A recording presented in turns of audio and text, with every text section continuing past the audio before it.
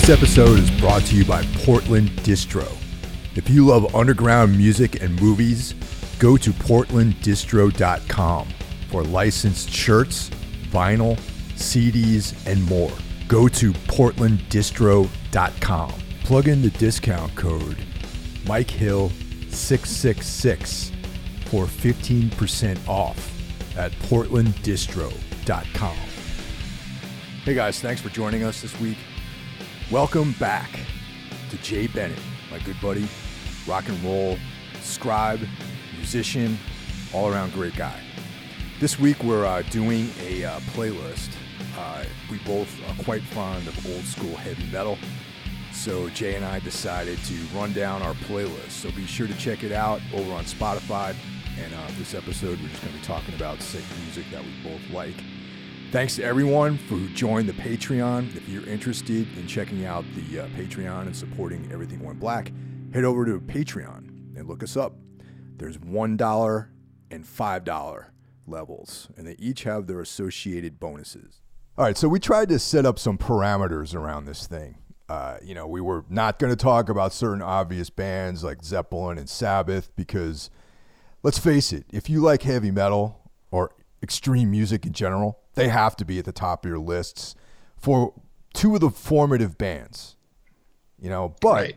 We kind of failed because conspicuously we did not address the Van Halen topic. So I don't know. Right. Well, you and I on a different podcast have spent, probably, if you add it up all the time, it might come close to like 4 hours. I mean, not that went on the podcast, but stuff, even including stuff that was left on the cutting room floor, probably 4 hours of Van Halen conversation, just you and I. So I feel like we've got a lot of that out of our system, maybe a little bit. Yeah, and I urge any of you guys out there, even though it is not part of Everything Went Black, to go and seek out the Metal Matters episodes where Jay and I talked about Van Halen in depth. So we left them off. We left off Zeppelin. We left off Sabbath. We did not include Iron Maiden because that's also kind of, like an obvious, spot on everyone's list, right? Yeah. In fact, I had an Iron Maiden song on my list until you told me that we're leaving off Iron Maiden. I kind of think you can develop a whole episode about Iron Maiden, going back and forth between Paul Di'Anno and Bruce Dickinson and which are the best records and why and all that kind of stuff too. So, absolutely, yeah. Just as an aside, do you have any thoughts on that? Like, who do you actually prefer? Well, I mean, I love both guys. I would have loved to have. Okay, so Paul Di'Anno stuff. There's some amazing Paul Di'Anno songs, and I'm kind of one of these people that would have loved to have seen Iron Maiden do like at least one or two more records with Paul Di'Anno. But I realized, what happened with the band happened at the time that it did, and you can't turn back the clock. But they've obviously done some great stuff with Bruce Dickinson. But my two favorite, probably my two favorite Iron Maiden songs are Running Free, which is a Di'Anno song, and Wasted Years, which is a Dickinson song. So, I can go either way on that one. It would have been cool to just take at least one more record with Maiden just to see where it would have gone. You know what I mean? Yeah, I hear you, man. I prefer Di'Anno, and frankly, when I listen to Iron Maiden, it's either, the Killers record or the self-titled. Yeah. However, I do really enjoy Bruce Dickinson. I believe I like the earlier part of his catalog featuring him on vocals. And there are spots here and there throughout their catalog with that, he's performed on that I really like. And live, that guy is unstoppable though. He's like probably one of my favorite live vocalists. Yeah, he's incredible to do what he does, and in those outfits as well. The last time I saw Maiden play at in Brooklyn at the Barclays Center, he was wearing a pair of like army pants and a hooded black sweatshirt. Wow. Yeah. It's like he's in Tombs or something. It was like I'd never seen him like dressed like that before. And I was like, damn. And he was like running all over the stage and it was crazy. Yeah, man. His cardio is on point. Yeah.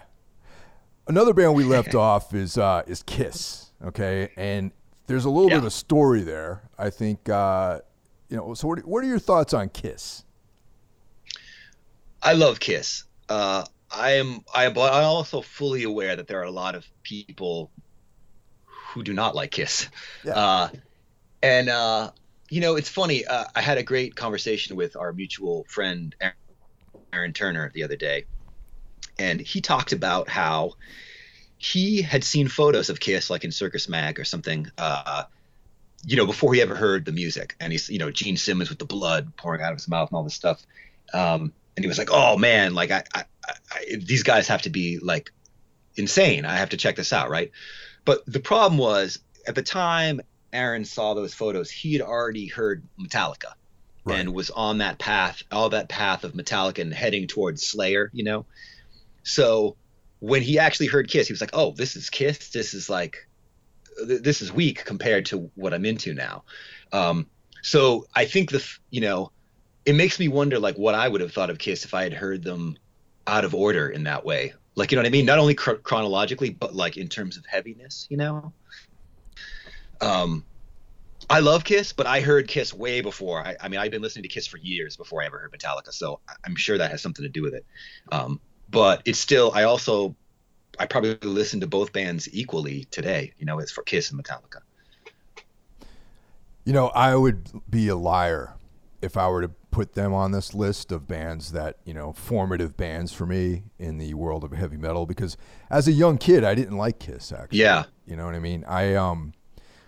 The makeup and stuff was cool. I was like, way into horror and all this macabre stuff. Even as like a 10-year-old. I've told this story before about how my mom and dad took me to see The Exorcist in the drive-in when I was like a very, very young kid. Yeah. So my mom loved horror films. I grew up watching Hammer horror films and, the Universal stuff with Frankenstein and Dracula and the Mummy and all that. And, I was way into it. So I wanted to like them, and they had a comic book and all these toys and everything. And, but the music never really grabbed me. You know what I mean? I was just kind of like, yeah, this is not like what I was into. Sabbath and Zeppelin and, AC/DC, and it just didn't hold up to that kind of stuff, I thought. And, but it wasn't until way later on, I would say probably in the 90s or so, that I started just realizing like, they're just like a great rock and roll band, Yeah, absolutely. They write catchy songs, and they have this like appeal that isn't necessarily about the heavy riffs, though they do have some songs that have some crushing riffs, like War Machine. We were talking about that before the episode started. Yeah, totally. Yeah, and I was okay. So I guess I maybe. As far as the assignment goes, it's like the formative ones. I think I probably should have included Kiss as opposed to some of the there's like 2 tracks on my list that I can't actually say. I love them, but I can't actually say they were like formative to me. They're things I came to later. But so I would say Kiss should definitely be on my list then in that case, because I've been listening to Kiss probably since I was 7 years old, and there's a couple songs on my list that I definitely did not hear until my 20s. So if you were to pick a track from early Kiss, what would it be that really got you going? I really love there's so many songs in the first. Strutter, I love. Black Diamond with Peter Criss singing Black Diamonds, awesome. I love Black Diamond. So that's like the first and last track on the first record. It's just so many, man. War Machine, which we mentioned, is a great track. And Going Blind, which the Melvins covered. Going Blind's on Hotter Than Hell, and it is unique, as far as I know, in the Kiss catalog, in that it is the only like downer track they have. Yeah, definitely. Which is pretty cool, and it's like a weird subject, like this sort of like romance between a guy in his 90s and like a teenager, which is a little creepy, but but it's gone beyond creepy into like bizarre, Yeah, damn, Higher Than Hell. I would probably Parasite. It's a pretty great song off that record. Parasite's a great track. That's an Ace song. Yeah, that's an Ace Frehley composition, I believe. And, yeah, for me, I quite like Shock Me, also featuring Ace. You know. Yep, that's an Ace jam too. Yeah, I love Shock Me, man. I think I'm an Ace guy, honestly. Oh, me too. Oh, absolutely, man. His song Snowblind, not to be confused with Sabbath's Snowblind, but Ace's song Snowblind, which is on his it's like when they did the 4 solo records, you know, with their faces. Yeah, so that's on that's on Ace's solo record, which, by the way, is far and away the best of the 4. Like the Ace record is like way up here, and the other 3 are like the Paul Stanley has like maybe a couple tracks. Gene has maybe a couple tracks. The Peter Criss album is borderline unlistenable. But the Ace record is great, man. It's great. I'll have to agree with you on that. And actually, you might. I don't know the answer to this, and you might because of the depth of your knowledge based on your you write for a living, doing rock journalism, music stuff. Now, each one of those solo records, do any of the other members of Kiss appear on those records? Man, that is a good question. I don't know. I know I'm almost positive that none of them appeared on Ace's record, because that was like the height of his estrangement from them, as far as like when he was still in Kiss. Right. That was like the height of his estrangement. So there's I would bet money there's no one else from Kiss is on Ace's record. I mean, it seems like Paul and Gene would probably appear on each other's records, but I don't know, man. Maybe they decided to go full solo. I don't know off the top of my head, is the truth. But there's no way any of them are on Ace's record. There's no way. Yeah, he was on the outs, those guys, I imagine. Yeah. It's kind of like a precursor to what he ended up doing with his solo stuff, like Frehley's Comet and all that. Like I like a lot of the Frehley's Comet stuff too. Yeah, man. I mean, I think Ace is a great songwriter. I mean, so are Paul and Gene, and Peter Criss is not didn't write many songs as far as I know. Possibly, if you listen to Gene, he wrote none. So there you go. I talked to Gene Simmons recently, and he went on a tirade about how Peter Criss has never written a song, and Peter Criss does not play a musical instrument, according to Gene Simmons. Besides drums, or not even drums? Drums are not a musical instrument, according to Gene Simmons. They are a percussion instrument. Interesting take on that. I would probably tend to disagree with that. He got quite animated about it, Mike. I'll tell you, it was very entertaining. Well, you know what's funny about those old rock and roll guys versus maybe like the newer. I'm not, I mean, compared to him, I'm new at this. You know what I mean? Like, yeah. I feel like the drummer oftentimes in a lot of modern bands is probably the best musician in the bands. Like a lot of times, you know what I mean? If you think about some of the really successful bands, especially, maybe in extreme music, or, the drummer is really, if you go behind the scenes, there are a lot of bands, I think the drummer is like the center point of the whole thing in a lot of ways. Well, I mean, the thing, I mean, I know you've heard this is like a common saying, but like, if your drummer sucks, like your band sucks. I mean, that's the truth. That's the truth. I mean, you have to have a good drummer. I don't think that necessarily makes him the best one in the band, but I mean, I tell you what, man, I don't have that thing, that level of coordination. I don't think I never tried to like really in earnest learn the drums, but like when I've sat down at like various drum kits just to fuck around, it doesn't feel even sort of natural, Oh, totally, man. And I guess that's one of the secondary points is that. Yeah, I feel like anyone can learn guitar or bass or, sing or I mean, singing is such like a subjective thing, but right. A drummer, you have to have almost this like born ability, like natural ability to do that kind of thing.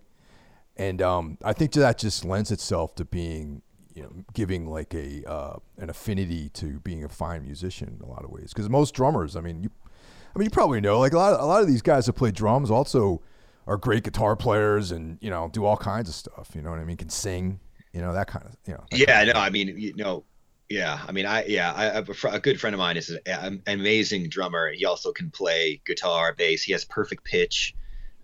He's like, quite a Kevin Shirtliff is one of these guys too. Kevin Shirtliff from Scissor Fight I mean, when I met him, not only is he a great drummer, I mean, I think he was making his living giving guitar lessons. Um, I saw him like sing. I saw him playing like these like sort of old school blues bands down in Porter Square where he would like sing backups. He's just a talented guy. One of the bands that you and I both land on, though, is Aerosmith. And, Yes. I suspected Yeah. that since you're a native New Englander, I know that there's a lot of New England pride when it comes to Aerosmith. Yeah, man. I'm a masshole. Yeah. And so are those guys. Although I think some of those guys are originally, I think Steven Tyler's maybe originally from New Hampshire, maybe a couple of those guys. Joe Perry is definitely from Boston. Um, Fun fact, I lived at the corner of Commonwealth and Brighton Avenue in Alston. I know you know the uh, the corner there, I do. which I believe that is. I walked to the house one day just to see it. It's like 4 blocks, I want to say 5 maybe, from the house that Aerosmith lived in when they wrote their first song, which it was Mamakin, their first original song. Um, it was written apparently in the basement of this house on Com Ave that was like 5 blocks from where I was living. Cool little piece of Boston history there.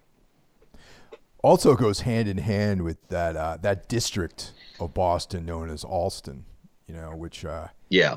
historically, I guess even back to the 70s or early 70s, is a den of iniquity for rock and rollers and people who want to become rock and rollers. Because even when you and I both lived there in Boston, that was where everyone in the bands, everyone that played music lived in Alston. And they had these houses and Yeah. there's basements and you could rehearse in the basement if you lived in a house like that. It was kind of a fun place to live for a while. Yeah, and the Sound Museum was out there too. So if you didn't have a basement, you could go rent a room over there. Yeah, I lived in a house for a little while, and it was funny. Like that would have Yeah. been a house that like a lot of people would probably try to stay in, but the scene was so heavy there, and the people were like of a kind of sketchy nature that we were asked to leave.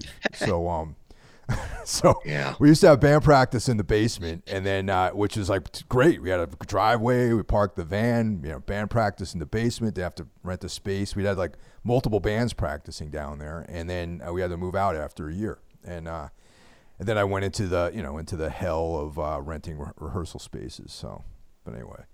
Yeah. Everyone's favorite.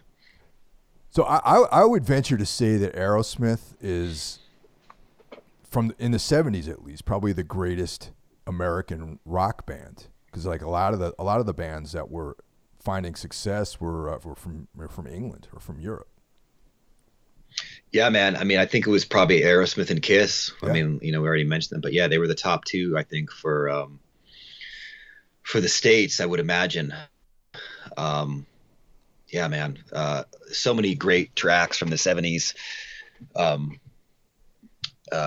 we both have our picks here, our top picks. Yeah. For Aerosmith. Both from this. Yours is from 77, mine's from 76, which is kind of like prime time for them. Shall we do yours first? Yeah, sure.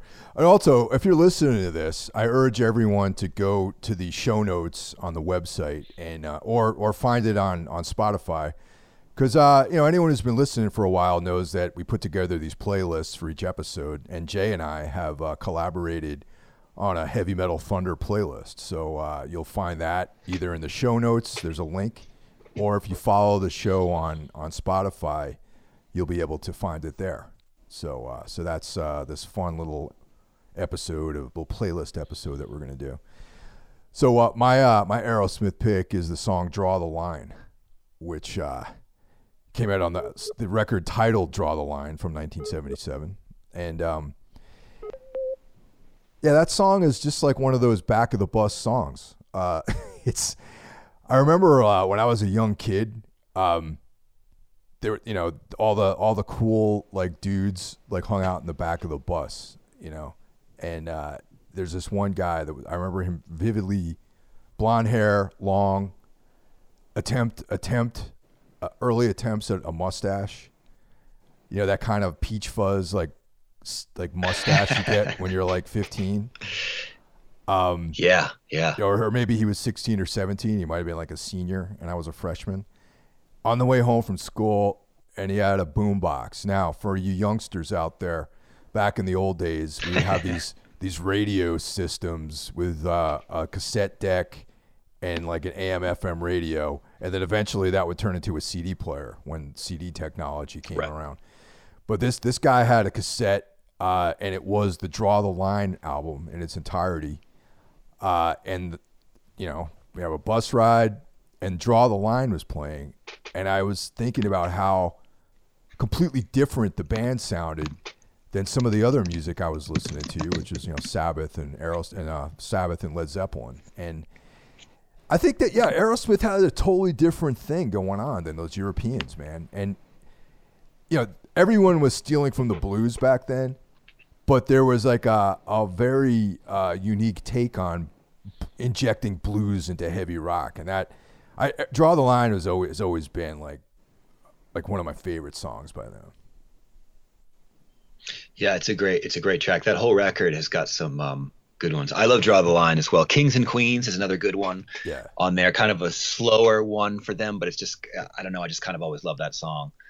Yeah, man, and it's crazy to think like how Aerosmith, I mean, in a lot of ways, you wouldn't have, I don't think you would have Motley Crue, at least not in the form that they came out without Aerosmith. I don't think, certainly not like Cinderella, or these kind of bands that like Poison that ruled the Sunset Strip, for so long, like in the 80s. I think they all clearly owe a massive debt. Great White, they owe a massive debt to Aerosmith. I don't think that stuff would exist without them, I'll leave Guns N' Roses, man. Guns N' Roses, really, it's like Guns N' Roses, yeah. Dual guitars, exactly, yeah. I think the Stones and Aerosmith really is what it's all about for them.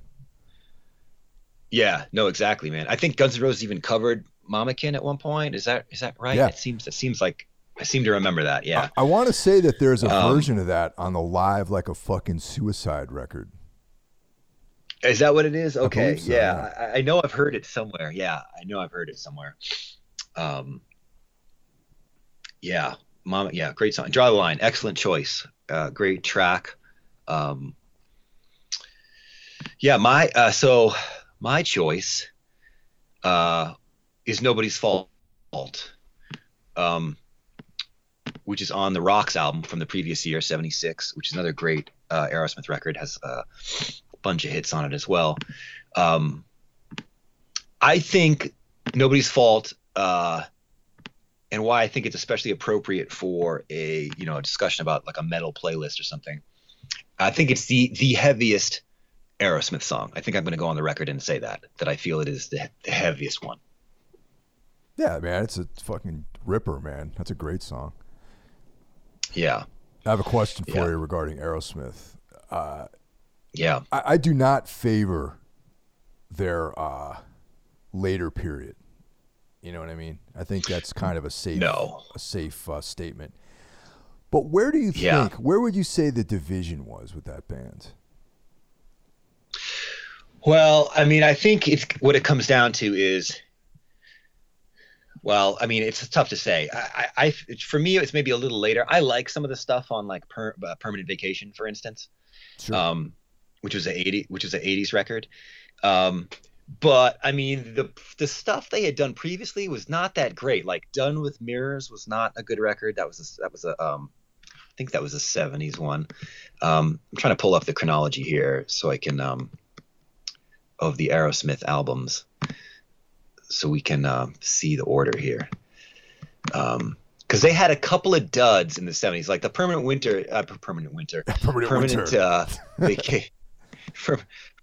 Vacation. Freudian slip there, I guess. Uh, where is it? Okay. Permanent Vacation is 87. Okay, so Done with Mirrors is 85. Not a good record. Rockin' a Hard Place is 82. Joe Perry isn't even on that record. That features Jimmy Crespo. Yes, Jimmy Crespo. So I think, and then you have Night in the Ruts, which was like the last one with the band, with like the band from the 70s, was 79. I mean, it's got a couple of songs. There's a couple of good songs in there. The one that people probably know the most is like their cover of the Shangri-La's cover, "Walking in the Sand." Remember Yes. "Walking in the Sand"? And that photo on the cover of Night in the Ruts, I believe, was taken in what had previously been the Batcave. I think I think that might be right from the '60s TV show. I could be wrong about that, but wow. I think that's true. Yeah, I'm trying to find some information about that. So I don't know. That could be totally. I could have just made that up, but I think it might be true. You know, Done with Mirrors actually, I think, has a couple good tracks on it. Like the song "My Fist Your Face," I thought was pretty cool, and that is a good song. Okay, you're right. It's by overall, it's not a stellar record. And then there's the original. Originally, it was a Joe Perry project cover. The "Let the Music Do the Talking." Right. And then he did his solo thing, and he did that. Took that song with him, and I think that was even the name of the album that his first says. Right. Yeah. But the rest of the record's kind of forgettable, you know. Very, yeah. But I mean, the thing is, they kind of, at least they were honest, right? I mean, they tell you what's going on right in the album title. You know, done with mirrors. Doing a lot of powders. Yeah. But I think somewhere, you know, I still look at that one as like a pretty legit record. But you know, Permanent Vacation, I own that, and I remember enjoying it, and you know, spending time with it. But I think it starts to slip maybe after that record. You know what I mean? I agree. Yeah. And I think a lot of people, I think, you know, for guys who are, you know, I hang out with one guy in particular who's, you know, a little bit older than us. And I think he would probably say he's not a Permanent Vacation fan. He probably his cutoff would probably become probably Night in the Ruts, I would imagine, would be his cutoff. You know, that's just a different generational thing, I think, which I get, you know what I mean? Yeah, actually there's another generational thing that goes on with Metallica, Load, that record. couple episodes ago. Couple episodes ago I did we did like a kind of me and Drew, my bassist, we did an episode about Load because you know, it's one of those records. I hated it when it came out, and Drew being from a little different generation than me, that was like how we got into Metallica, I believe. If you know, and it's just like different points of view on stuff like that. Yeah, I mean, hey, look, you know what? If that's his record that he got into Metallica and he went back and checked it out, I think that, you know, that's great. I'm with you though. I didn't like the record, but then again, you know, the same guy I'm talking about who probably his you know cutoff would be Night in the Ruts. I mean, he'll tell you stories about how people were cranky when Ride the Lightning came out. They didn't like that one because, you know, they went soft with Fade to Black or something like that. You know what I mean? It's like a different, which is like, I can see it, but it's like hard to get my mind around as being my age. You're like, oh, people were complaining about that record? Like, what? You know what I mean? Totally right. But, you know, he'll be like, hey, yeah, man. He's like, yep, a lot of people were fucking bummed out. That's funny. There's dudes out there who only like Kill 'Em All. So there you go. That's fucking far out, man. You know, and around that time, like I couldn't even it was hard to even find those records. So I would grab whatever I could from that era, man, and just be like, all right, this is my record. You know what I mean? Yeah, man. I mean, I came in on Justice for All, which I know is a controversial record sonically, but that's the one I came in on, and so in a lot of ways, it's my favorite, and I'm aware of its like, you know, sort of lack of bass and all that stuff. And what's crazy is like I typically do not like overly long songs, and that album is packed with them. Yeah, totally. It's a progressive metal record. I love that record, man. Yeah, I spent so much time with it, like mowing lawns and just having that in my Walkman for like probably 2 summers in a row. I just know it so well, and I love it. That's like so because that's the one. Much like the guy you talked to that Load is the one he came in on. He loves that one. I came in on Justice for All, and so it's my favorite, and I'm aware that that is not a popular opinion. I'm with you on that though. That is my favorite. Even though I came in earlier on Metallica, that's my favorite one because it just had such a unique thing, man. Like their image, the artwork, the long songs, the dryness of the production, and just it sounded like a fucking serious, like just stoic, intense record. You know what I mean? Yeah. They were like wearing all black on the band photos, and I don't know, they just looked like serious. Yeah. You know what I mean? Yeah, man. And that one video, which is like the first video they ever did, so like was kind of my first time seeing them like visually. Also, was like intense, man. Yeah. With all that footage from Johnny Got Your Gun, like that, that whole scenario was just it blew my 12-year-old mind. Yeah, it was fucking heavy, man. It was a very heavy atmosphere on that thing. All right, man. So let's run down. We got our Aerosmith picks, and then these are no particular order, people. We're not saying that these are the best songs or anything. These are just some fucking tracks we dig, man, and stuff that we got into that is meaningful to us. And it's the time of year, man. The segue between the years, the turning over of the calendar. For me personally, I get very introspective, and sometimes I look back, and think about the years and all that. And I always go back to listening to old music, and lately I've been reading stuff that I read when I was a kid, and I don't know, just that's why we're doing this. So yeah, you want me to I kind of spend a lot of time listening. What? No, what were you going to say, man? I didn't want to cut you off.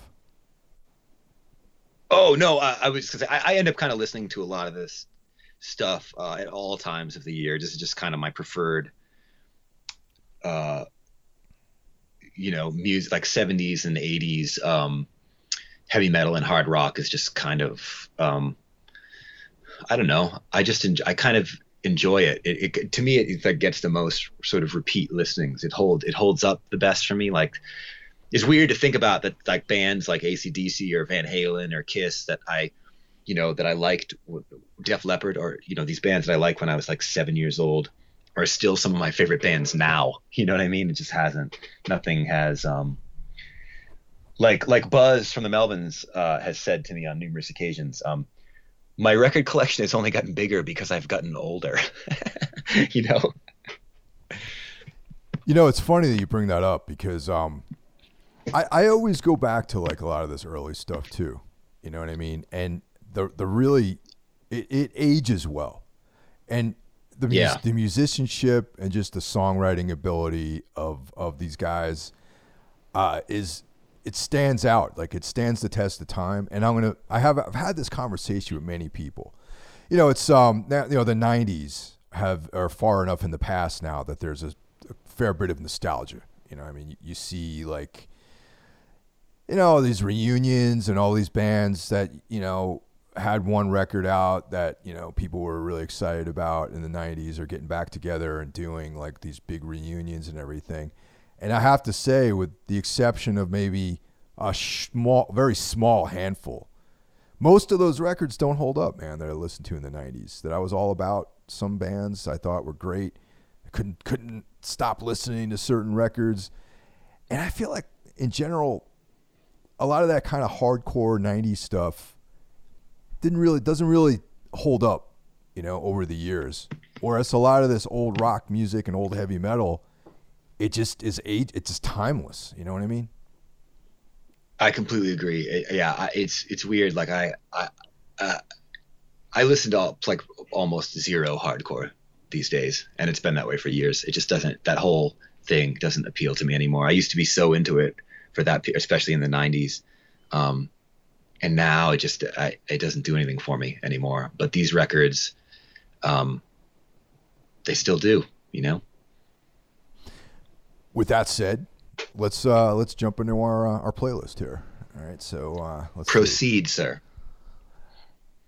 I have "Delivering the Goods" by Judas Priest off of the Hellbent for Leather record, aka Killing Machine, which came out in 1978. And it's funny because I had started listening to Priest with Point of Entry, you know, and I wasn't really into that record too much, you know. I thought heading on through the highway was a cool song, but it didn't. It never really got me moving. Yeah. And then I went to this mall. I forgot the name of the record store, but it was like a record store chain.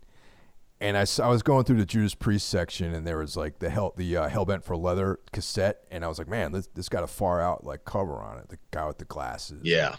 This kind of weird, trippy looking, pale face with the weird glasses and everything. I'm like, let me check this out, man. Let me take this home. I'll take another chance. You know, everyone, was telling me how great this band was. You know, a lot of the older guys were like, yeah, Judas Priest, man, they're awesome. So I bought this record, and Delivering the Goods, man, it fucking delivers the goods. And that's all I got to say about this one. Yeah, I mean, that I agree. That's the opening track. You know, we were just talking about Metallica earlier. I know that I've seen footage of them like warming up before a show maybe a few years ago, and they were jamming this. This was like their warm up, like right before a show. They played Delivering the Goods. I thought that was cool. But that whole record, man, I love Evening Star off that record. Yeah, man. And they do a great Fleetwood Mac cover, Green Manalishi with the two-pronged crown, which is great. Yeah, man. It's hard to.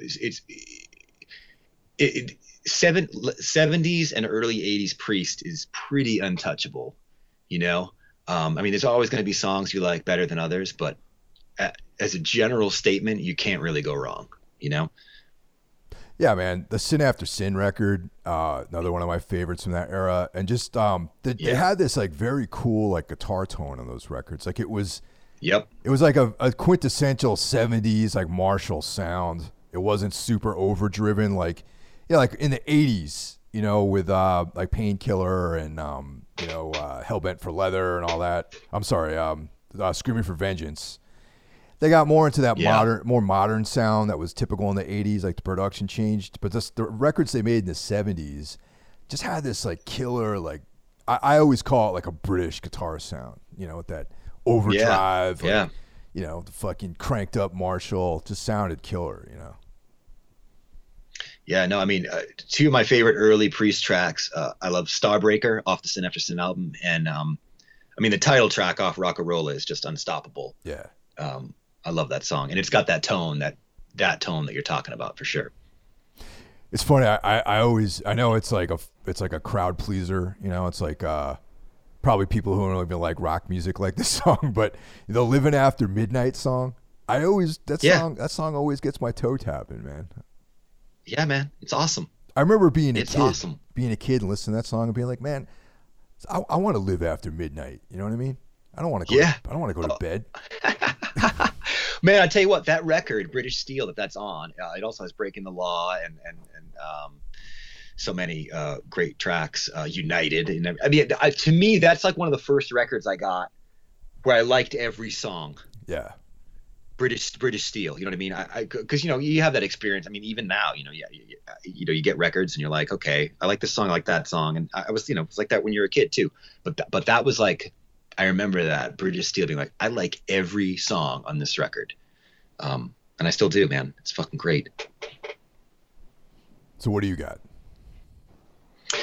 My first choice is AC/DC, Touch Too Much, from the Highway to Hell album, 1979. Now, you know, I mean, look, this is like one of the greatest records ever made by humans, if you ask me. Sure. And it's got one of their, you know, and Highway to Hell is obviously like one of their biggest songs. But for me, I mean, I love Highway to Hell. It's great, but it's just you hear it so often that you almost kind of don't appreciate it maybe, or I don't as much as I probably should. But Touch Too Much, which is the fourth track, I just think it is like the toughest, coolest song on Highway to Hell, and one of the it might be my favorite AC/DC song. Bon Scott's on vocals still. I don't know, man. It's on, as you mentioned earlier, the link to the playlist is on there. You just got to listen to it. There's nothing that I'm going to say that is going to do this song any justice. you just got to go and listen to it, and you'll know what I'm talking about, you know? Though I love Brian Johnson, I love Back in Black, I'm a Bon Scott fan, like through and through. Me too. Absolutely. 100%. 100%. I got nothing against Brian Johnson, but if I got to choose, I'm going Bon Scott. He just embodies rock and roll too, you know? Like, you just look at that guy and you know. Yeah, man, he's fucking cool. Yeah, the only thing he can do is sing in a rock and roll band, really. You know? Yeah. That or like and maybe Rob. Drink whiskey, sing in a rock and roll band, or just like do crimes or something like that for a living, you know? Yeah. Yeah, man. I mean, he could go get sushi and not pay. I love Highway to Hell too, man. And, you know, that really, even the title track, Highway to Hell, whenever I hear that, it just gets the fucking hair on the back of my neck standing up, man. You know? It's an ingenious song. Yeah. Yeah. All right. So for me, I have Lights Out by UFO, and that's on the record Lights Out from 1977. Yeah, I'm so glad you chose this. Yeah. I'm so glad you chose this one. This is also one of my favorites, and if you had not chosen it, I would have chosen it. Excellent choice, sir. Great track. They got some great tracks. They have it's kind of funny. Michael Schenker, the brother of Rudolf Schenker of the Scorpions, who appeared only on the first Scorpions record, left the band to join UFO because they were a more successful band at the time. Yeah. Yeah. But, you know, whatever. Yeah. Although he came back and played on one record, another Scorpion, an 80s record on the Scorpions.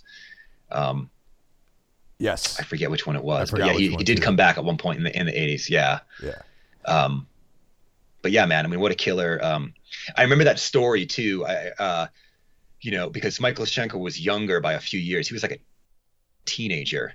And so he's in Scorpions. They're, you know, as like a 15-year-old, they get their first tour opening, I believe, for UFO over in the UK. I think or maybe the tour was in Europe. I don't know, but it was like, anyways, a very early tour for the Scorpions. Rudolph, the older brother, is like basically put in charge of his little brother. Like his mom says, all right, Michael can go, but you're responsible for him. It's a chaperone. And so of course, what happens? Yeah. And what happens? Rudolph comes back without his brother and has to explain to his mom that, oh yeah, he joined the band that we went on tour with. That's funny, man. That's really funny, man. You know, Michael Schenker always struck me as kind of like a wild man in some ways, you know.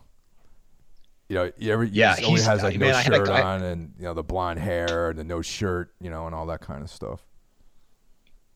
He is I talked to him. I interviewed him maybe 2 years ago, and he is fascinating. He claims he has not listened to any new music since some point in like the mid 70s. He just stopped listening to new music, and he claims that is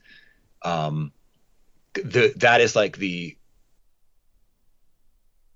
able to be so creative is because he doesn't have any. He literally has no outside influences coming in because he just stopped listening to new music. It's crazy. That's and I don't even know if that's true, but that's what he says. That's a debatable point, man. Honestly, but I'm going to use that. Yeah, but that's, you know, the next time you interview me for something, I'm going to say the same thing, man. That I stopped listening to music from the mid '70s. Like I didn't listen to anything after the mid '70s. Yeah. It's great, you know. Regarding UFO and this particular record, when I was, I think, 12 or 13 years old, I bought this cassette, you know, and I had my little boom box. And during the summer, my family would visit, me and my parents would go and visit some family we had out on Long Island, and me and my dad would go out to the beach, and we would take the ferry out to Fire Island, which is like a pretty wild place. It's known as like a haven for free thinkers and people who are very free, Sure. Sexually, you know what I mean? And Sure. so, Yeah. I'm laying on the beach. I got my boombox with me. I'm like, listening to UFO, Lights Out. And I noticed like this older guy and this younger woman who, to me, she seemed like, old, but she was probably like 28 or something like that. You know what I mean? Right. And this guy was Right. like, to me, seemed older, but he was probably like 45 or something, which, isn't that old.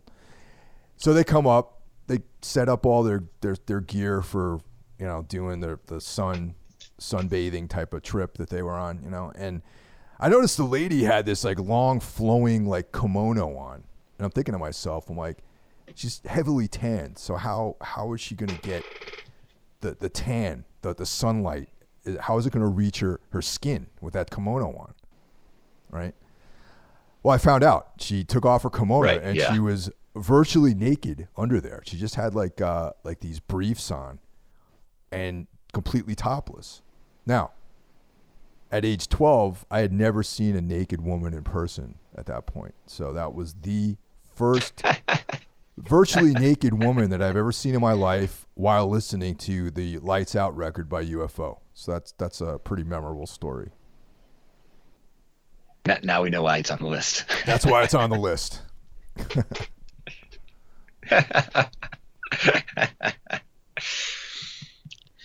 Yeah. My number 2 is Am I Evil by Diamond Head. And I think probably like most people in our general age bracket, I became familiar with Diamond Head through Metallica's covers of their songs. This was on the album Lightning to the Nations, which came out in 1980. That album, I believe, has 7 songs on it. Metallica covered 4 of them, including this one. Yeah. And I believe it originally came out as the B-side of the Creeping Death 12-inch. I think that was its original appearance as far as Metallica's covers. So I heard Metallica's version first before I heard the original. And of course, here Am I Evil? It's just crazy, like the most. I mean, it's right and evil. I had to go back and check out Diamond Head, and I immediately they became one of my favorite bands, like almost instantly, once I delved into that record, Lightning to the Nations. And they're still one of my favorite bands. In fact, I'm reading, a friend of mine lent me her copy of Brian Tatler, the guitar player from Diamond Head. She lent me the copy. I'm reading it right now.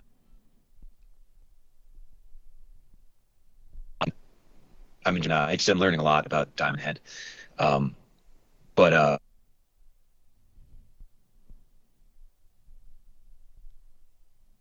except Metallica appreciated them right away. And kind of them. I mean, people know about Dino, especially in this country, because of Metallica. I kind of feel like Lars Ulrich might have been the guy who brought like a lot of European bands to the consciousness of people. I think that like those early thrash bands, like the new wave of British heavy metal and all that kind of stuff. I think the fact that Lars was really into those bands and Metallica and even Slayer for that matter, kind of brought that over and made it popular in the United States in some ways. Oh yeah. So, it talks about it in his book. I think it's a pretty well-known story. Lars Ulrich, like fresh out of high school, or maybe he's still in high school. I don't know. He goes over to England, shows up, turns up at a Diamond Head gig. He's like, works, in what you can imagine is the beginning of typical Lars fashion. Talks his way backstage. Says, "Oh, you guys are my favorite band." Ends up staying at Brian Tatler's mom's house for like 2 weeks, going to more gigs, more Diamond Head gigs, buying new wave of British heavy metal singles. flies back home. He stays in touch with Brian Tatler. They become like pen pals. And in a year or something, or less maybe, they're on their way. And, within that few years of Metallica, the Diamond Head's first record has 7 songs. I think I should know 7, and they cover it like more than half the record, 4 songs. It's crazy. That is pretty crazy, yeah. So the next up is me. So I have Dark Lady by the Scorpions. And that's off of In Trance, the 1977 record by them. And there's a live version of this too, which is also on the Tokyo tapes. They're obviously their live album. Yeah. Now this one is interesting because Uli Roth actually sings this song. Yeah. Yeah, a very unique voice. Yeah.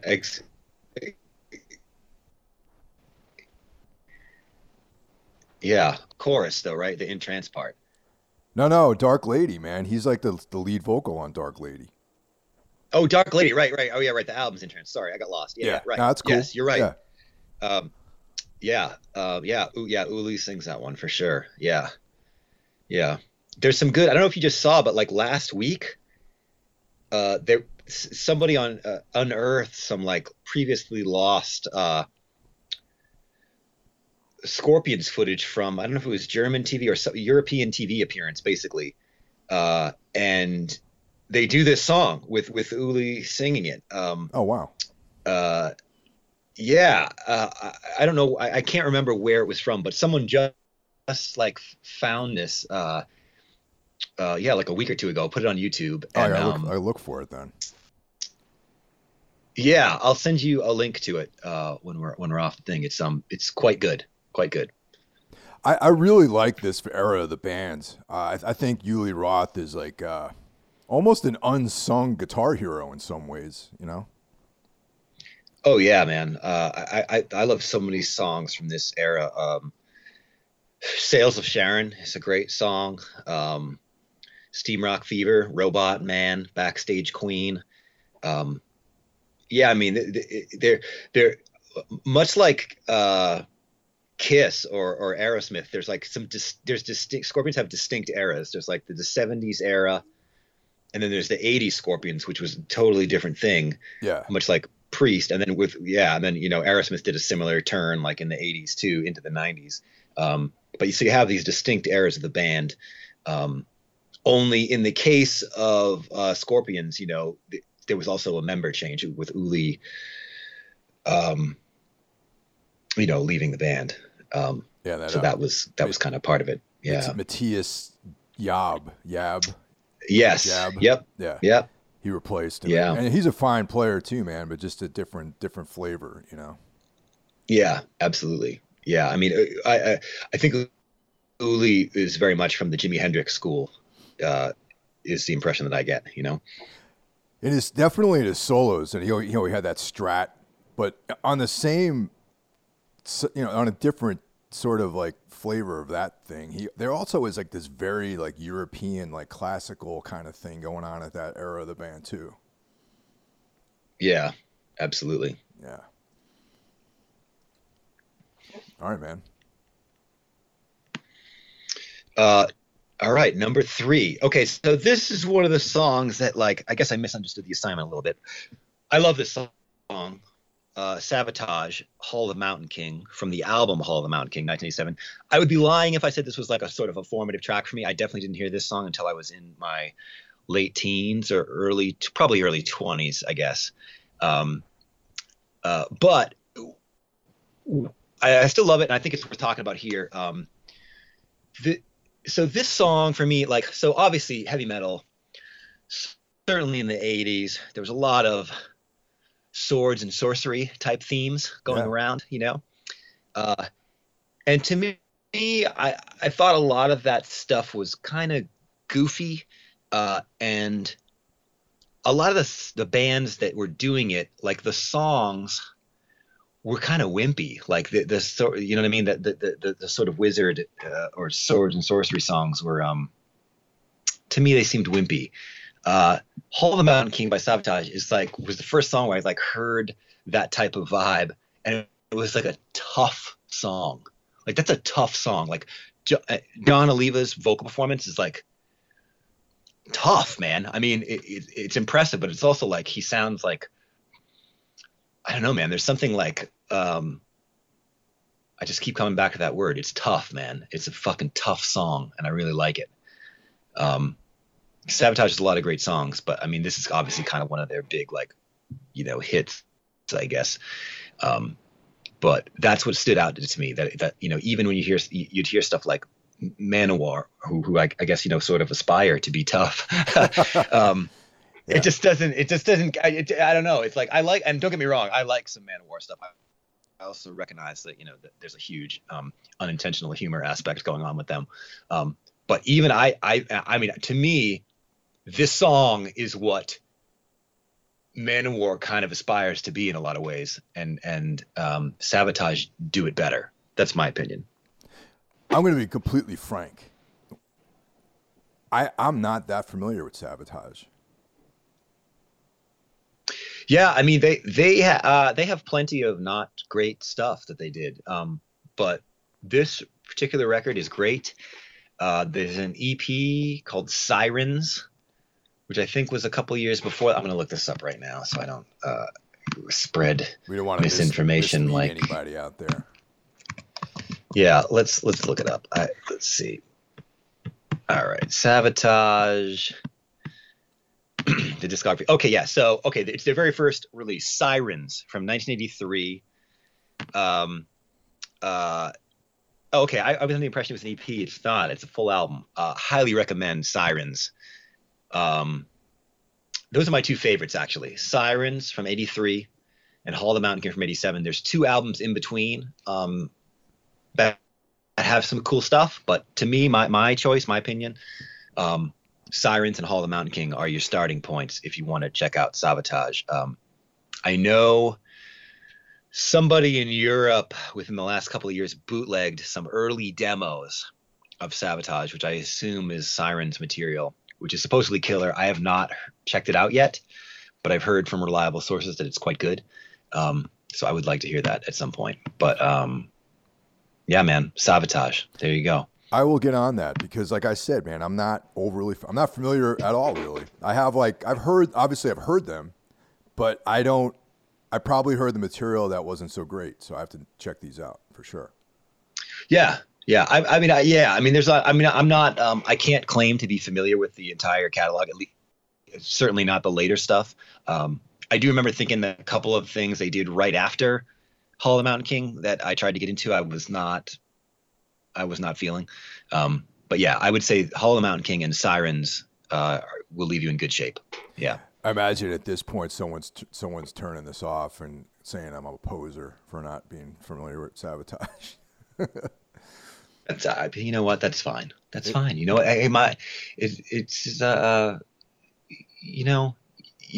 You can't always get no satisfaction. Who said that? Mick Jagger? I don't know. Some English guy. Yeah. Yeah. Now, my next track is a different type of tough. Okay, you use that term.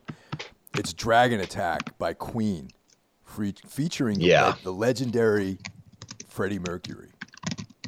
And the game that came out in 1980, and Freddie Mercury is one of the best singers in rock and roll, in my opinion. Absolutely, no question about it.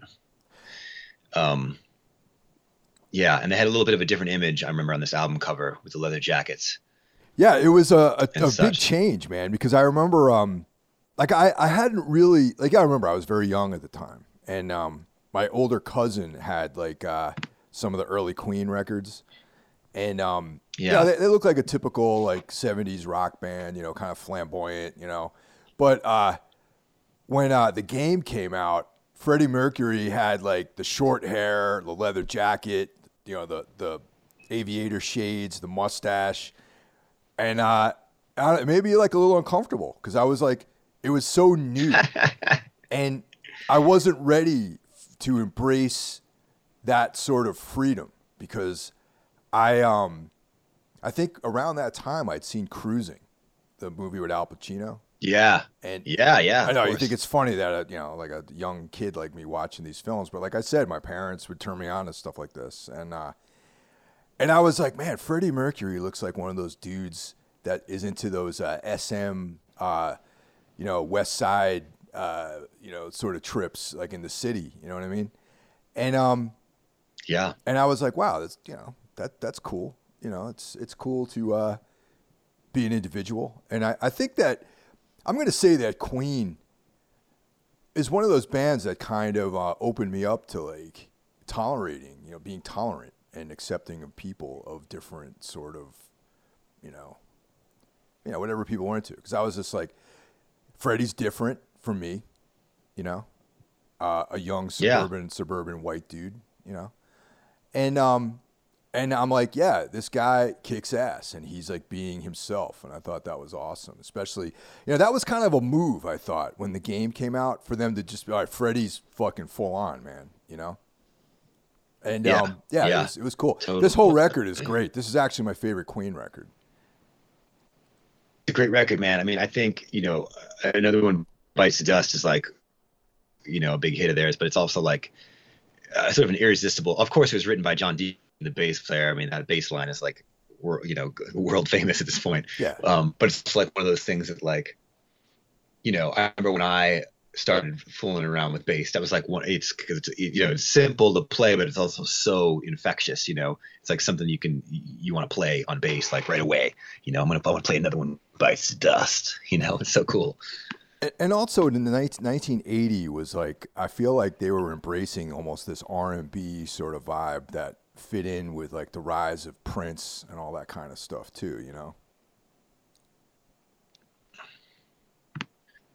Yeah. I think, yes, that is the year they did the Flash Gordon soundtrack as well. Yeah. Wow. Which, I have not probably seen that movie since the 80s. Honestly, I can't, it's been a while. But Queen, man, one of the all-time greats, and Dragon Attack. Also, just before we move on, I want to give some shouts, sir. Some props to Brian May, like a very, very awesome, interesting guitarist. Yeah. I mean, not only is he an incredible player, he had like some unique. I believe that guitar he built with his dad when he was a kid. Yeah.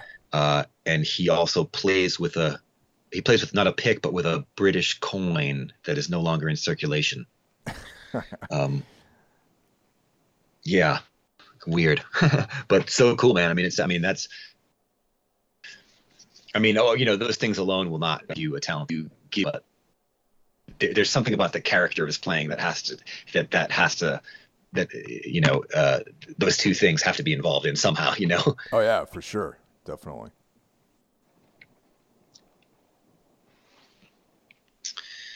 All right, so what are we at? So we're gonna do my number 4 here. Okay, so Motorhead, Killed by Death. I think like a lot of people, I think almost everyone at this point, the first Motorhead song you usually end up hearing is Ace of Spades. That was certainly the case for me. It's a great song. I still love it. It'll always be cool. But Ace of Spades, if I'm being honest, did not make me say, I want to hear more Motorhead. Killed by Death made me want to hear more Motorhead. Like, that's what got me into Motorhead way more seriously. And what I did not realize until much later, because I first heard this on, there was a compilation called No Remorse. It was a compilation of Motorhead songs. And I did not realize, I think initially I probably didn't even realize that was a compilation. I thought it was maybe because it was like a double album. I was like, wow, there's a lot of songs on here or something. But I also didn't realize that Killed by Death is also not on any studio album of Motorhead's. It's just released as a single. Yep, that's right. There's a 7-inch, a 12-inch. I have since tracked down both the 7-inch and the 12-inch. The 12-inch is really cool. It's like the sleeve unfolds into like this really cool poster. But man, what a fucking song, you know? And what I love about it is just so like killed by death, right? I mean, ultimately that's what gets us all, right? Yeah.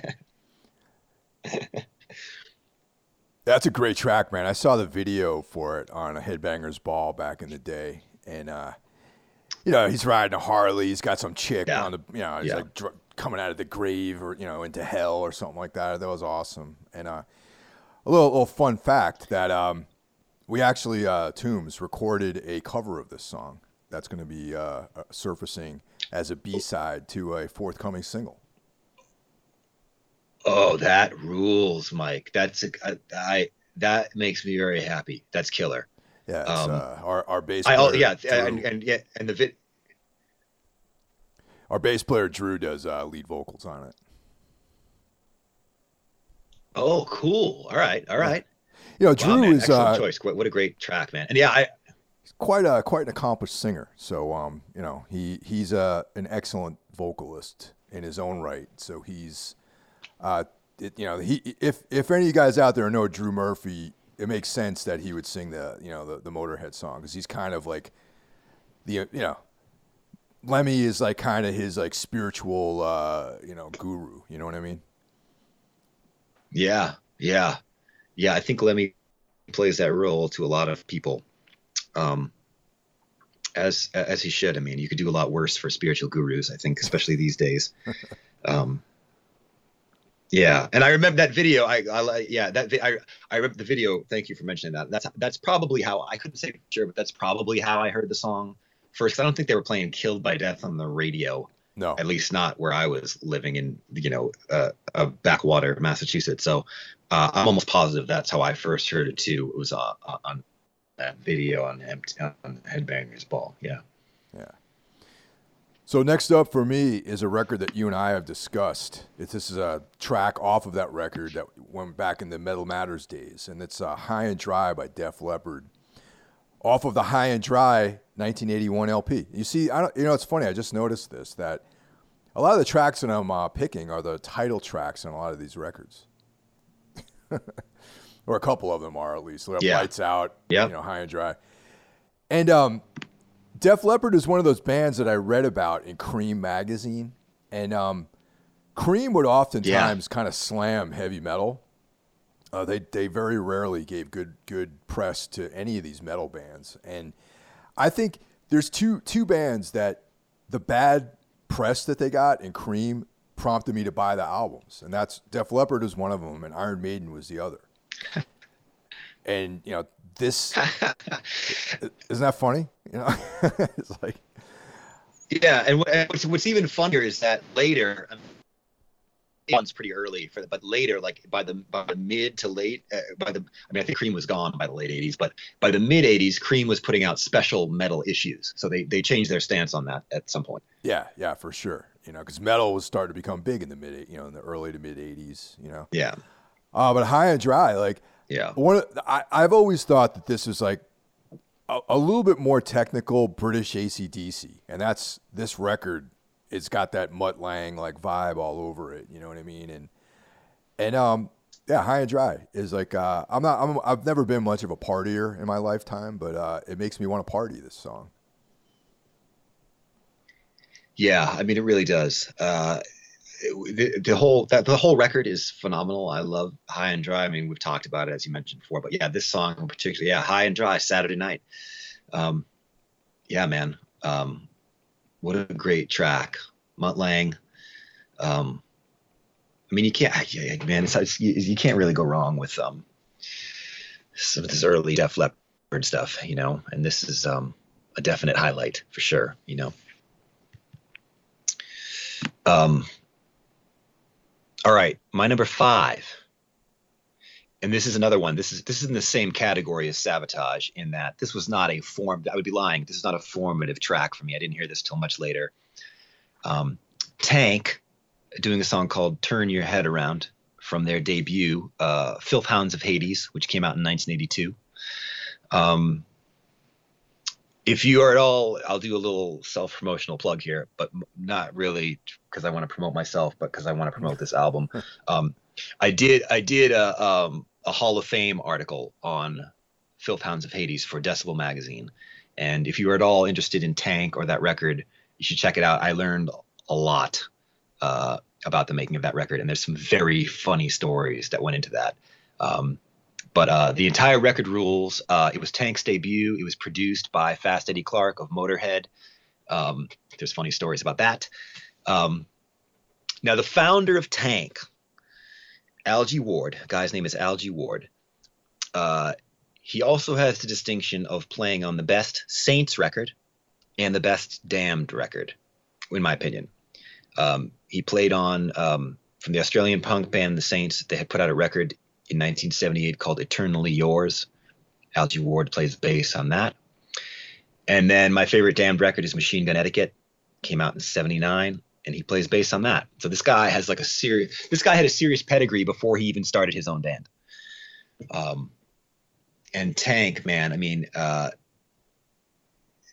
this record is also one of those records, like we were talking about, like British Steel. There's not a bad song on Filth Hounds of Hades, I don't think. It's a tough killer.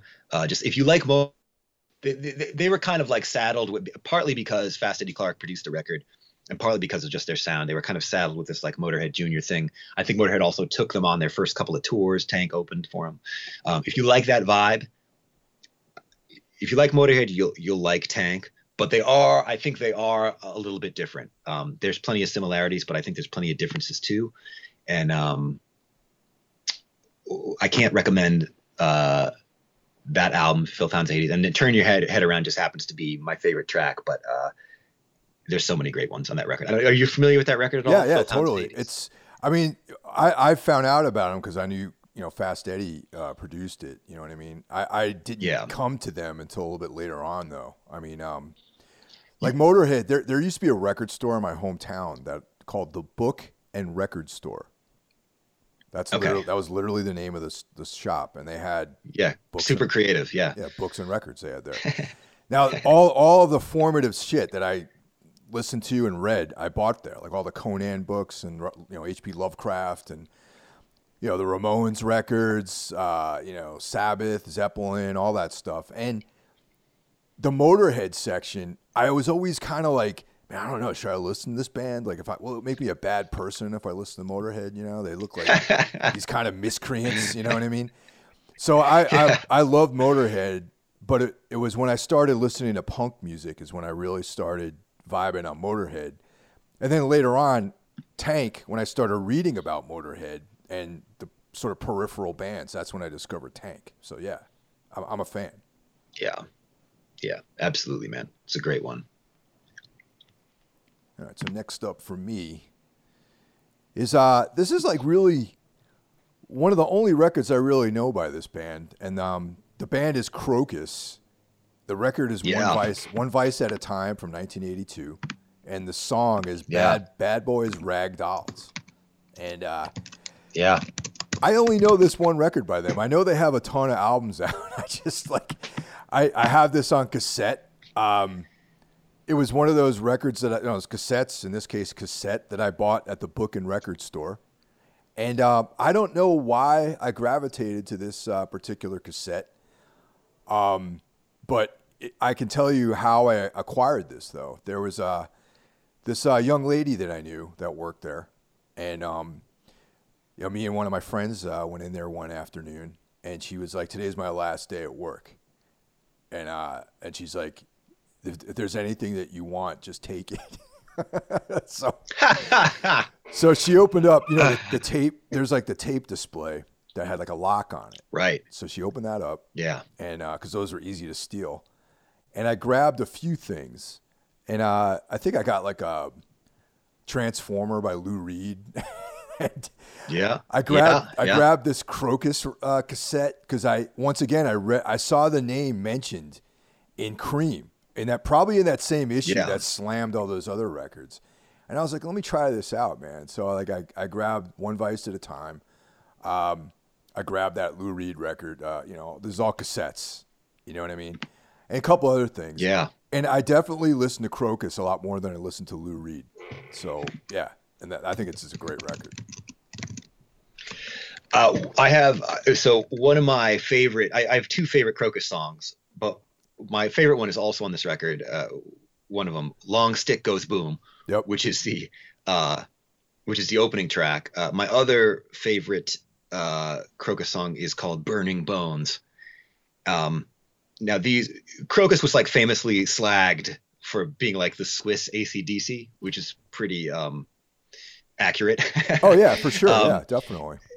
You know, but my argument is always like "Long Stick Goes Boom" and "Burning Bones." I mean, "Burning Bones" is like practically an AC/DC song, and "Long Stick Goes Boom" too. They're like kind of like the best songs that AC/DC never wrote. But you could say the same of Bad Boys, Ragdolls. Yeah, man, the Swiss AC/DC, and they also did. I pulled up the thing. I remember that. So they also did a cover of "American Woman" on that record, which I haven't heard in a while. I don't remember that being great, but maybe I'm wrong. I don't know. To be fair, I haven't listened. But the other thing I noticed on that record, One Bites at a Time, Bruce Dickinson, which I did not know this, does backing vocals on the track "I'm on the Run." Now, this record came out in March of '82. Oh, wow. Now, let's find out when Number of the Beast came out. He might have still been in Samson at that time. That's what I'm thinking. That is what I'm thinking, but let's find out. Oh, wow, man. March of 1982. Crazy. But the Crocus record came out first, so I guess he might have technically been in Maiden by the time he tracked those vocals. But and I believe there's another Crocus album, Headhunter, I believe is the record. Hold on, I'm going to pull it up. Where I know Rob Halford does backing vocals. Yeah, let me just make sure I'm not fucking totally crazy on that. Headhunter was 83. And yes, Halford does backing vocals on the track "Ready to Burn."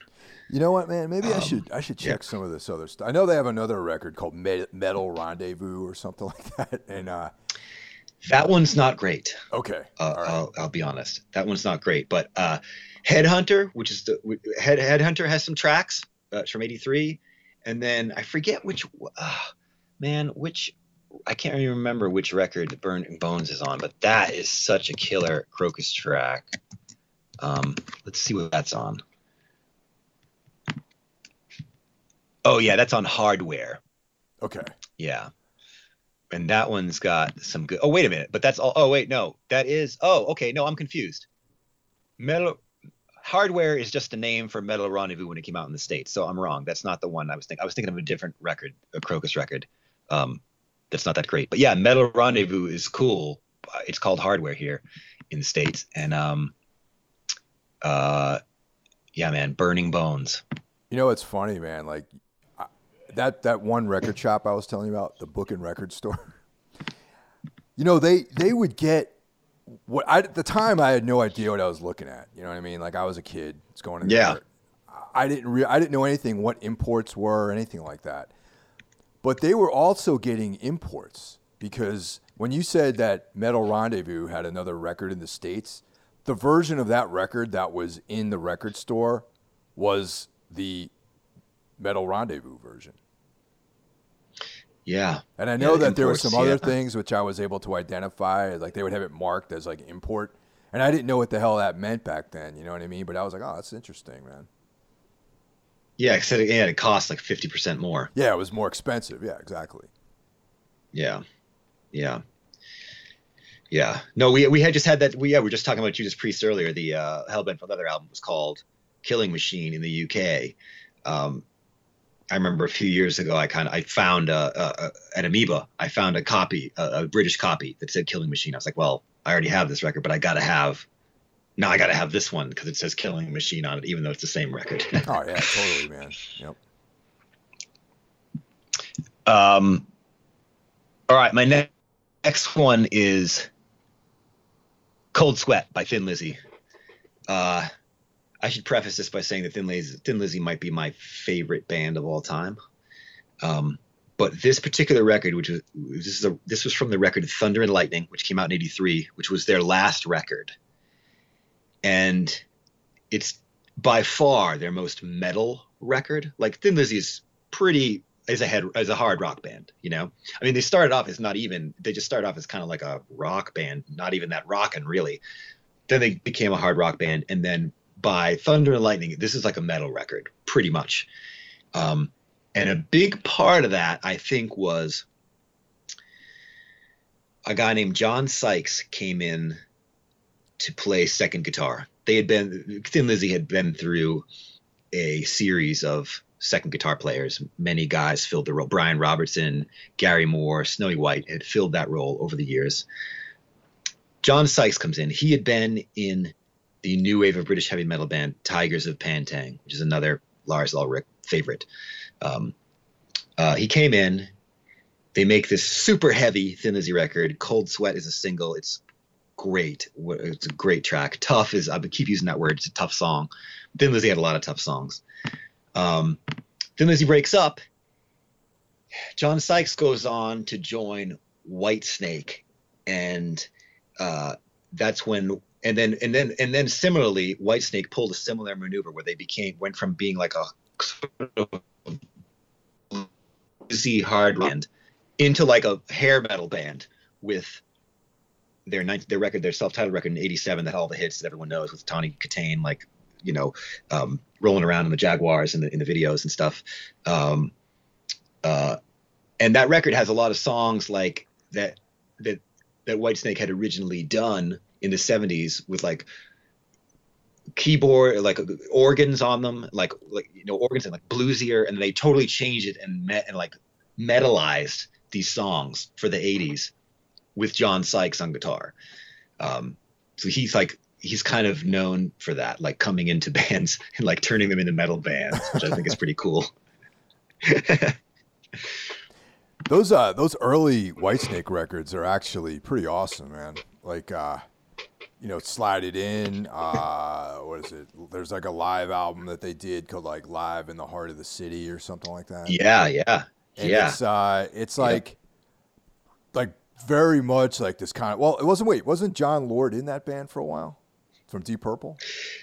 Yeah, there was a lot of Deep. At one point, Whitesnake had like 3 or 4 former Deep Purple members, including David Coverdale. Yeah, he was in Purple. Yeah, it was like the ex-Deep Purple guys that was the start of that. Yeah. It was funny. I think at one point most of the band was ex-Deep Purple guys. Yeah.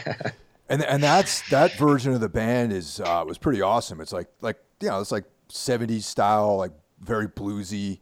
But I still like that the Whitesnake self-titled record quite a bit, man. I think that's a pretty sick record, actually. It's great. And my favorite like story about that whole thing. So the Here I Go Again, which is a massive hit in '87. The original Whitesnake, the sort of bluesier hard rock Whitesnake, they recorded that song much different sort of sound to it.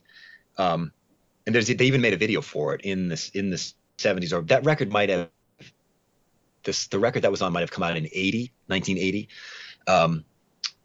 But so there's a line in the song, and in '87 it goes, "Like a drifter, I was born to walk alone." Yeah. The original lyric is, "Like a hobo, I was born to walk alone." That's how it is on the original record from 1980, I believe. Now, fast forward to '87 when they metalize it, and David Coverdale decides that hobo sounds too much like homo. So he changed. This is true. I'm not making this up. That's fucking great. And he changes the line to drifter. Yeah, that's true. For the homophobic, AIDS panic '80s, Coverdale changed the lyric. So there you go. Well, as just, you know, strictly writing, I think drifter's a way cooler word, you know. It is. Yeah, no, totally. I mean, for that reason alone, I don't blame him for changing it, but it was just funny what the actual reason was. That's funny. Yeah, I mean, even that song, you know, it's like it's got some cool like guitar stuff in there, man. And I mean, David Coverdale, one of the top 10, you know, hard rock heavy metal vocalists of all time, in my opinion. He's great, man. I tell you what, he is one of the funniest, most entertaining interviews. Like, if you ever get a chance to like have him on your do not turn it down. Like, he is fantastic to talk to. He is super hilarious, very quick, witty, funny. He's great, man. I highly recommend a conversation with David Coverdale. Yeah, man. Hopefully someday. I'd love to. Because I'm a fan. I'm a fan of his work in Deep Purple too. Me too, man. I think he's a super talented guy. And he is, yeah. I'm a big fan of him personally now too. I just think he's a funny dude. So we're down to the last song on my list here. So we got Midnight in Tokyo by Y&T off of the Mean Streak record from 1983. Yeah. And this band for sure was a band I'd heard Lars Ulrich mention in an interview that I heard one night. And back where, when I was growing up, there was, I lived in this small town called Carmel, New York. It's right on the Connecticut border, just, it's Westchester, not Westchester, but Putnam County. And there would be Western Connecticut had a college radio station. And they would play, it was called WXCI. And they had, this is where I found out about almost everything back then. They had a metal called the Metal Shop. It was like a Friday night, like 11 o'clock or whatever. Yeah. And I didn't do anything when I was a kid, man. On a Friday night, I was home by myself, in my room, listening to this stuff. And there was like a taped interview with Lars Ulrich that they played. They played sections of it. They would play some songs, and they play a section of his interview. And they play some more songs, and he was talking about all these bands, and he mentioned Y&T, and then. Yeah. I was watching Night Flight, which used to be on the USA channel, and they had a live performance by Y&T of this song, Midnight in Tokyo. And I was like, fucking what a great song, man. So down to the Book and Record store. They had a cassette of this record. And I was this is by far my favorite Y&T song. And over the years, I've really grown to appreciate the lyrics, man. It's like, I don't know, man. Some of the coolest. I'm gonna recite some of the lyrics, Jay. I have to. Okay. All right. Yeah. From afar I have come, 'cause you called to me. A guitar was the sound that you heard, like a song on a wave from across the sea, like a vaguely familiar word. The ring of fire won't discourage me. Midnight in Tokyo. Fucking heavy duty shit, man. It's like. Yeah. It's like some fucking F. Scott Fitzgerald shit right there, man. But a lot of these bands had big careers in Japan. So I before coming to the States, I mean, Quiet Riot had like a whole career in Japan, basically. Totally. Before Randy with Randy Rhoads. Before he joined up with Ozzy. So I, as a young kid, I'm like fantasizing about these like Western guys, from going to, from California, traveling to, Japan and, falling in love with these Japanese women and stuff like that. And I just thought it was like such like a swashbuckling tale, you know what I mean? So, yeah, man. Yeah. You know what I'm saying? It's like some high adventure, man, So I mean, of course I'm reading like, Robert E. Howard and stuff at the time and, thinking about being a pirate and, barbarian and stuff like that. So, yeah, all that stuff resonated with me, man. I thought it was cool. I love this record too, man. The title track in particular of this record, Mean Streak, is one of my favorite songs. Great riff. And man, this kind of fits in with some of your other choices here because Y&T were also a band that have distinct eras. And before they shortened their name to Y&T, they were Yesterday and Today. Yes. And they were more of a hard rock band, like a very like Zeppelin-esque hard rock band. Yep. And then in the early 80s, they kind of shifted to more metal sound that you hear on Mean Streak here. So it's very it fits in with your choice of Scorpions and Priest and some of the things that I picked too. I can't some other things, I guess. Oh, Thin Lizzy, right? So man, it fits the theme. Yeah, any of you guys out there, especially like some of you younger cats, some of these bands might be a little bit obscure, and unfortunately, I feel like Y&T might have been a band that might have been lost in the mists of time, and not so visible these days, but I highly recommend trying to seek out these records, man, for sure. Yeah, absolutely.